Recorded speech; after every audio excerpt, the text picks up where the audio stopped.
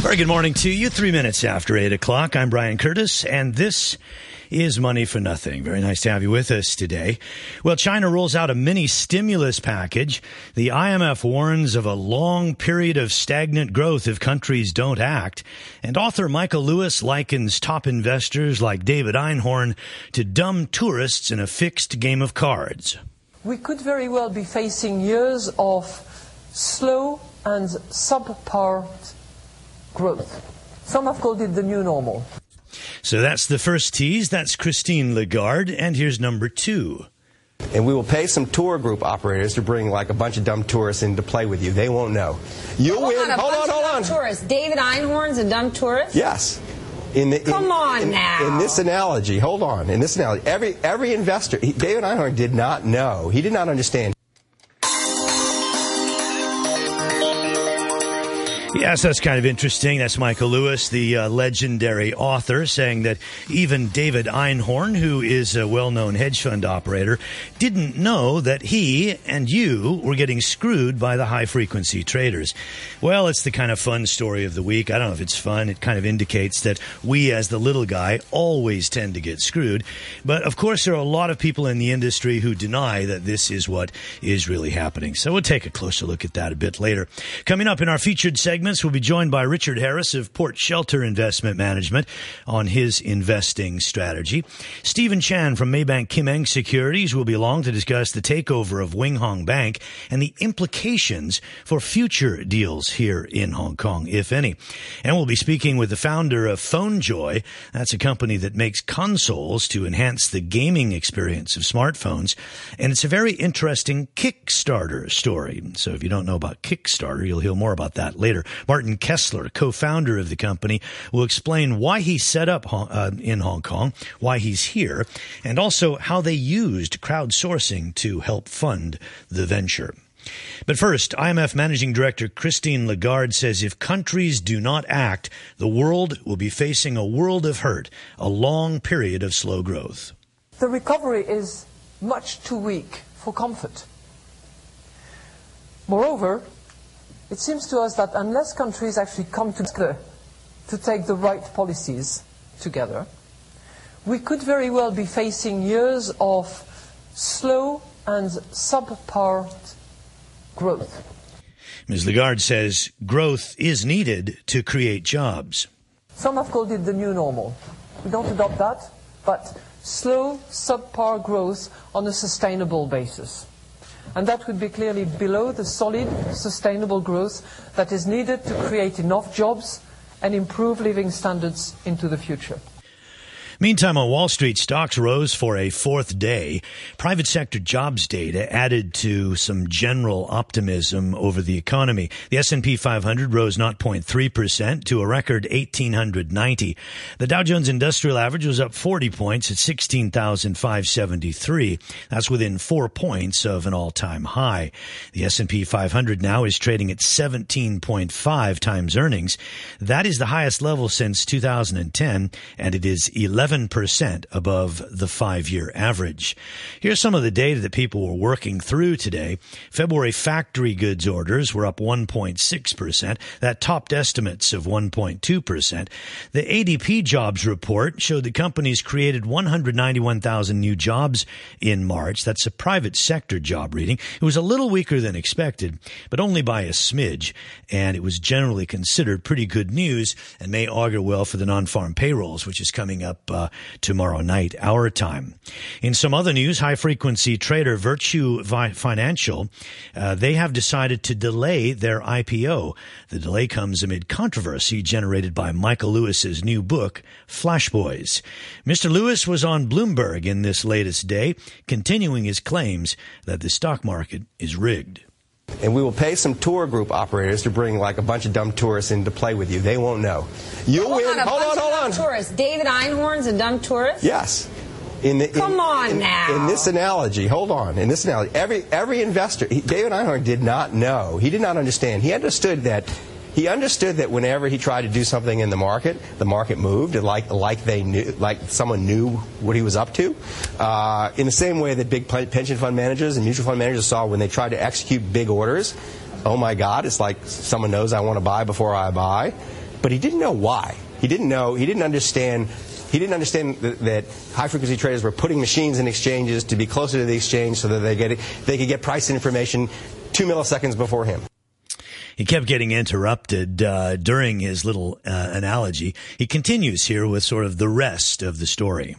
Can I finish my analogy? Absolutely. So here's the analogy. So of course, the tourists get fleeced all the time in the poker game because they don't know that the deck is rigged, right? The poker players pay the casino a cut of what they make.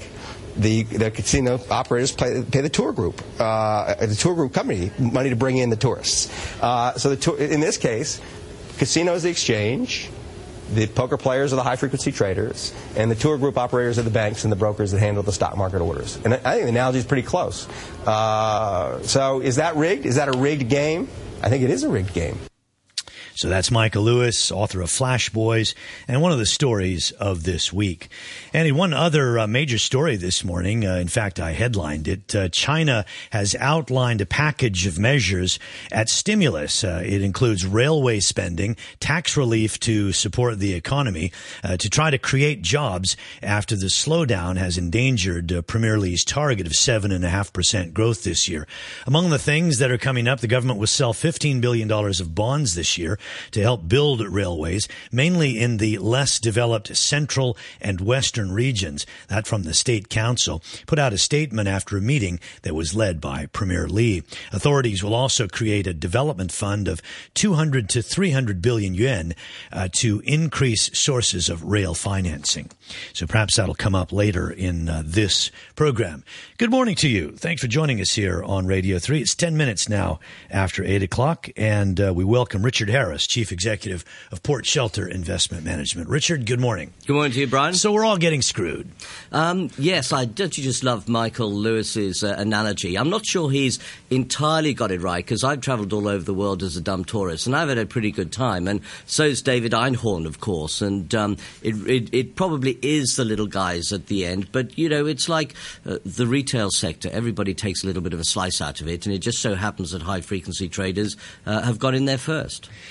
Basically, he's saying is that they have an unfair advantage. So whether you made $2 billion and you could have made $2.1 billion, that's, nobody's going to cry for you. But if it's unfair, it's unfair. Well, I think that's the point. And what's happened with high-frequency trading is it's suddenly burst upon the scene in the last few years, and especially with greater computing, with the fact that even the exchanges now can report prices fractions of a second before everybody else. All of this stuff is new, and as with every new thing, there are always a few wrinkles. And rather than rigged, I think maybe it would probably be better to describe it as, yes, the high-frequency traders have had an advantage.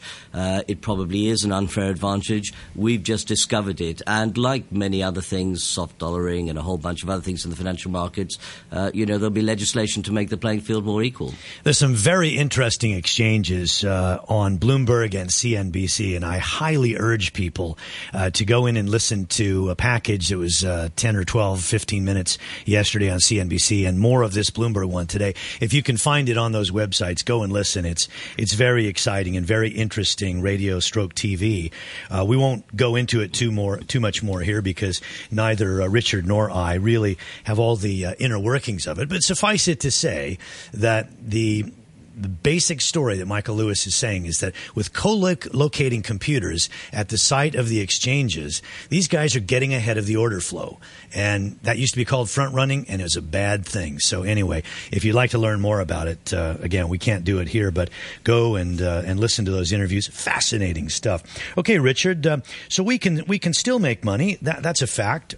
What are your best strategies at the moment? Well, to me, it looks as if the second quarter started quite well. We had a little raft of bad figures last quarter, economic figures coming out. They're now starting to look just that little bit better. So we're in a situation where the market's feeling a bit more comfortable.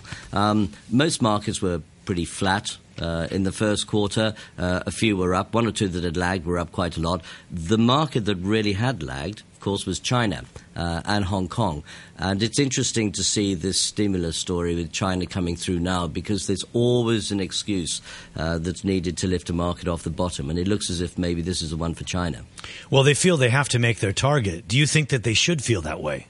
Well, I think they probably have quite a lot of nervousness that they're not going to do it. And quite frankly, I'm surprised that they haven't fallen prey to the temptation up to now. I mean, it's a pretty easy hit if things aren't looking too good to hold it back. But don't forget that even then they're putting more money into infrastructure, and then maybe putting a little more money into the economy by increasing spending. They're still quite tight. Liquidity is still quite tight in the banking market, so they're not actually releasing the brakes that much. One of the things that's troubling is when the stock market is out of sync with the general economy.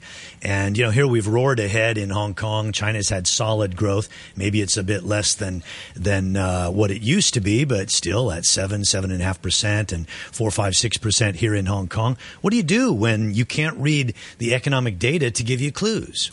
Well, I think what happens to the stock market is obviously it reacts early to news. So this story about stimulus could actually be quite positive to the stock market. It doesn't mean to say that it's going to work. It doesn't mean to say that the benefits are going to come through immediately. But, of course, the market reacts to new news of what it might expect. So that when the benefits do come through finally in the economy, the market's already there. Well, it's unfortunate that the market tends to respond more to liquidity, in a sense, than to economic growth. And that's how sad it is. So the liquidity provided by the Fed juiced up the U.S. stock market 30% last year. We haven't had a lot of stimulus in this region here for the last year, so the stock market languished. Do you think that's is it right? I think it's just the way it works. It's behavioral economics. We react to news as it actually comes through. And as you know, my favorite thing is from Donald Rumsfeld. A news is basically comes in the way of known knowns, known unknowns, and unknown unknowns. And basically it's the known unknowns that you get a lot of trading around because bits of news come out and people react to that and then it comes back. But I think it's all fun of the game, and it's what makes the investment business so interesting. So let me go back to that one of the first questions I put to you, because I have to do a few things at the desk here. I don't catch everything that everybody says. Maybe you didn't say anything. The question was, what's your best investment idea at the moment? Yeah, I think best investment idea is equities. I'd be looking to That's pretty general. Be long equities. That's pretty general. I like the developed markets still. I know it's pretty boring. So do you like Indonesia, Philippines, or do you like the big developed markets, U.S. and Europe? I like the big developed markets. The emerging markets are picking up quite a lot. Even markets like India have actually reacted quite well. And the markets that aren't reacting quite well have special situations, like Russia, for instance, which we've seen recently. But generally, I would be looking to position myself for a bull run that's going to be reasonably extended now. So that means buying across the board. So you just like the market. I mean, we're supposed to be vicious and tough on the radio, in our interviews. You say you like developed markets and emerging markets. You like everything. Absolutely, yes. But I think actually if you are going to get quite vicious, I think Are you a Pollyanna? I know. I think the one wild card actually could be commodities, because if you look, copper was down 11% last quarter. So there's plenty of room in that market for some speculative buying. And to go back to your point earlier, these things react on news. It doesn't necessarily mean that we have to get a great deal of demand coming in China tomorrow. Just the sense that we might have demand and economic growth in China could put it up. So if you are looking for those aggressive leverage moves, then you probably have to look in the things that are really quite depressed, and commodities is one of those areas. Okay, Richard, stay with us. I want to bring in another guest here in just a few seconds. Let me just catch my breath.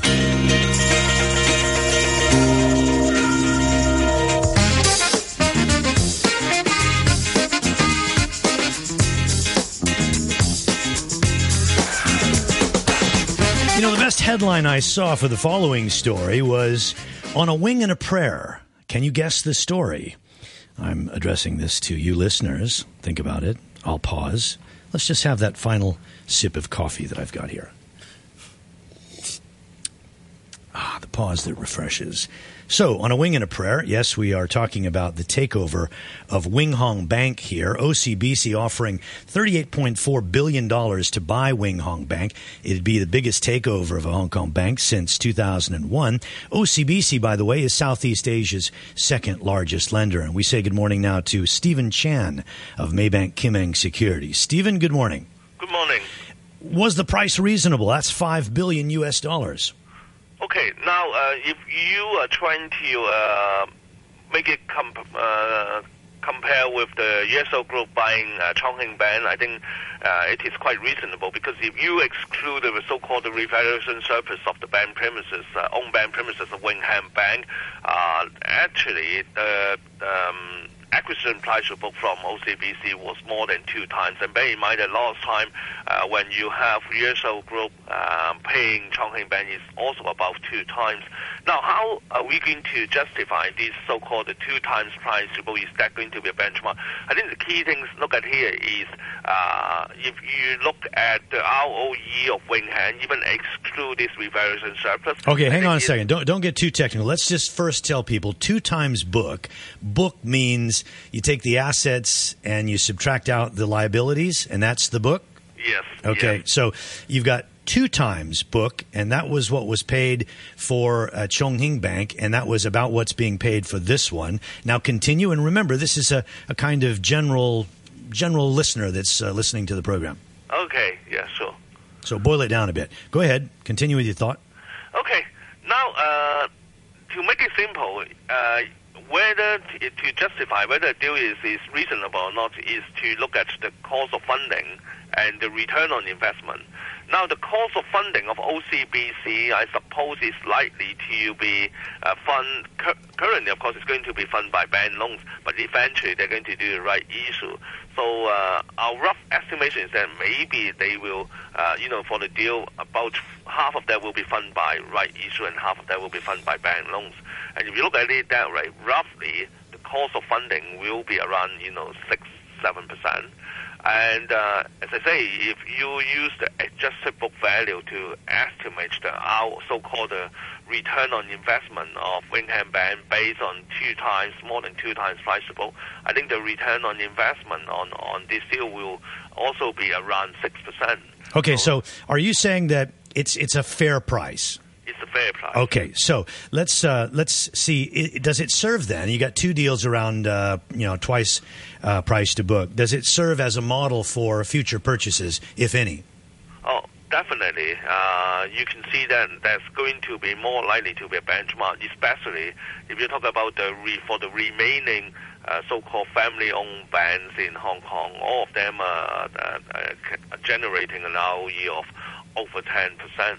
Most of them have gone. How many family-run banks are there even left? We still have 2. One is a very big one, which is a Bank of East Asia. The other one is a small one, which is Dah Sing Bank. Dah Sing, okay.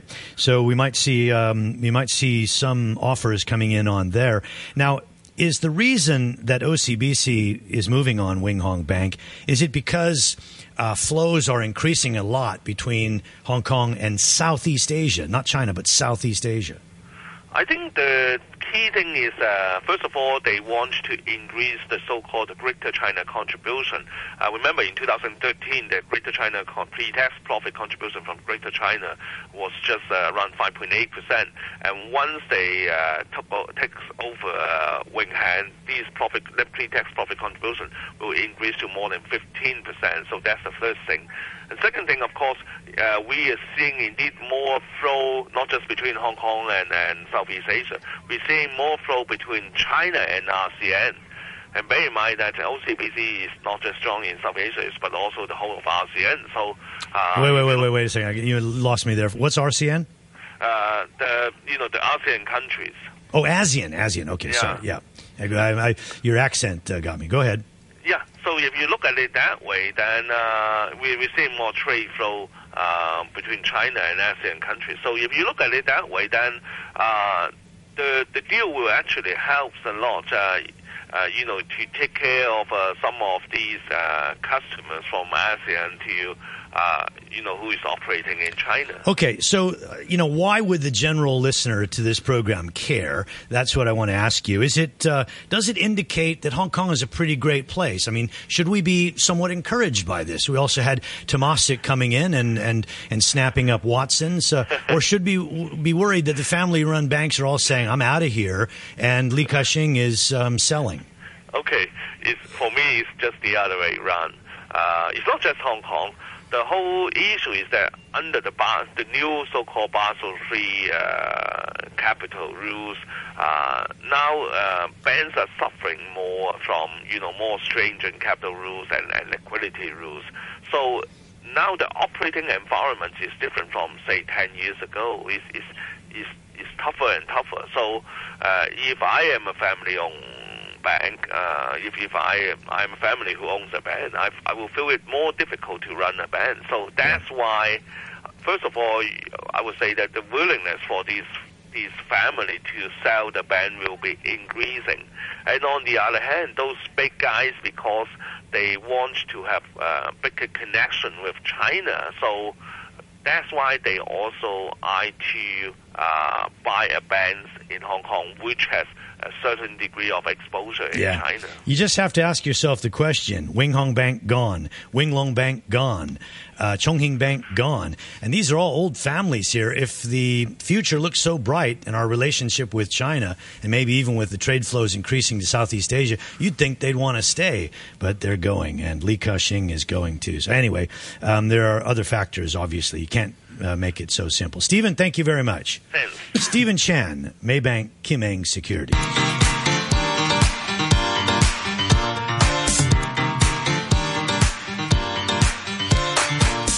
Yeah, Richard, just 20 seconds or so. Should we be worried that a lot of these old stalwarts are leaving? I think that it's probably really the way that life works. If you look at the West, there are very few of these major institutions that are still family-owned, one or two, especially in Europe, but really very few. And I think that's really the cycle we're going through here. So you need scale, and you need to be big, I guess. I think so. Okay. All right, Richard, I want to phase out of market stuff and into kind of something new that has to do with business, starting a business. PhoneJoy is an interesting Kickstarter story. PhoneJoy launched its first product recently. It's a peripheral device that helps enhance the gaming experience on your smartphone. The company raised funding from private sources, including $70,000 US from crowdsourcing site Kickstarter. Martin Kessler, the co-founder of PhoneJoy, is in our studios. Martin, good morning. Good morning, Brian. What are you? No, just tell us about the company. Tell us about the company. Okay, so PhoneJoy is, as you said, peripheral. But if you imagine, like a PlayStation Vita, that's basically what we turn your phone into. So you imagine your phone, and our game controller wraps around your phone, and then you have all the physical controls that you would normally have, like on your Xbox or PlayStation. So most of the games that I can play on my smartphone at the moment, they're somewhat limited. They're just online games, and they're not as intriguing and as deep as the console games. This allows me to actually operate a console from my smartphone? Exactly. You can do that, but you can also play some more, extensive, I would say, complex games. So what we've been seeing in the last 3 years is that we had a lot of casual and online games, as you see coming up, most recently Flappy Bird. But this is obviously not made for Flappy Bird. So what we've been seeing in the last 12 months is actually powerful 3D content coming to mobile phones. I mean, nowadays, when you think about it, the smartphone is already more powerful than like regular portable consoles like the Nintendo DS or like the PlayStation Vita, for instance. So with your phone and proper game controls, you can actually play really, really good games on your phone right now. But, with touch controls, it just doesn't work that well, which is why we've come up with PhoneJoy, which gives you all the physical controls just like on a console. So why did you set up in Hong Kong? Yeah, I've been asked that for many times already.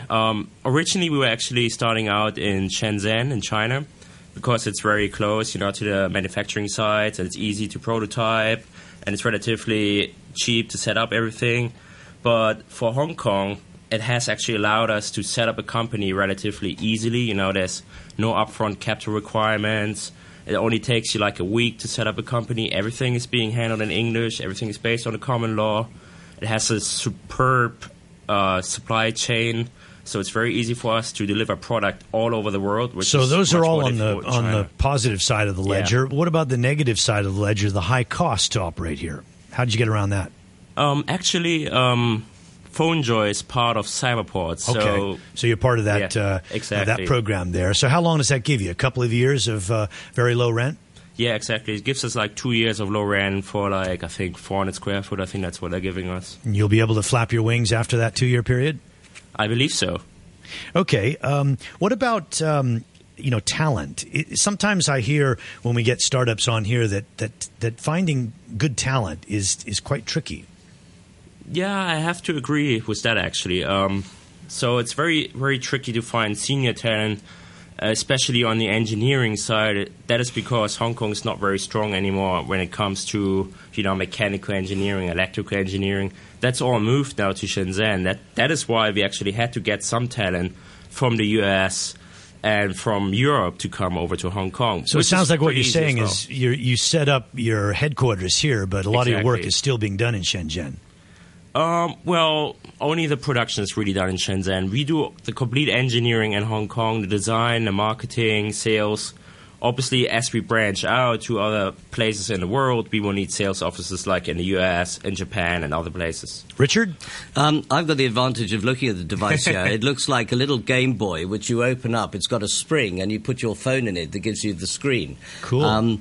But the key question that any entrepreneur is going to think is, hey, it is quite cool. Is it patented? I mean, how do you stop other people just picking it up as an idea? Right. So, as Richard already said, it's very unique. So we also got a patent actually on the sliding mechanism. We call it the Easy Slider. It's actually gone already through 3 revisions, and we actually hold a patent on the function that we can extend and retract this, sliding mechanism, which also fits an electronic connectivity inside. We got a patent on that already in Hong Kong, and we got one pending in the US and Europe right now. So have you been able to hire a lot of people? I mean, are you an example of a young company that's actually creating jobs? Well, we are only starting out, right? So we've been now running for a little bit more than, I think, about 2 years now. And we've got 7 people now. We started with just a team of 2 people. And over the last 2 years, we've been growing to 7. But now, since we're launching just a product last month, we're going to have to expand much, much more rapidly in the coming months. When do the Kickstarter people get repaid? Well, that's the thing. On Kickstarter, you actually only contribute funds and you get rewards back. So they don't really get money back. It's not an investment, like a traditional equity investment. It's much more like, they give you money, it's kind of like a donation, and then they want a reward. So in our case, they get the product. So that's what we've been doing over the last 4 weeks. Fascinating. Very interesting. Best of luck to you. I won't ask you when you'll be profitable because you don't know the answer to that anyway. But good luck, Martin. Thank you. Thank you. Martin Kessler, co-founder of PhoneJoy, joining us here on Money for Nothing. Well, the markets are higher in Asia. The Nikkei's up 70 points. That's a 0.5% gain. Looks like another day of gains. Richard may be right. This could be a very good time, even with the U.S. markets at an all-time high. Good time to buy. Looks like the economies are improving. Who knows? Australia up. Seoul is up. And Japan is up. Unfortunately, the weather is dark and dreary. Cloudy with rain, squally thunderstorms. Again, the rain to be heavy at times. The maximum temperature about 21 degrees. But it's going to be bright tomorrow. So we're looking for a slightly better Saturday. Then the long-term forecast, back to the thunder showers next week. What a drag. Money for Nothing at 8:30.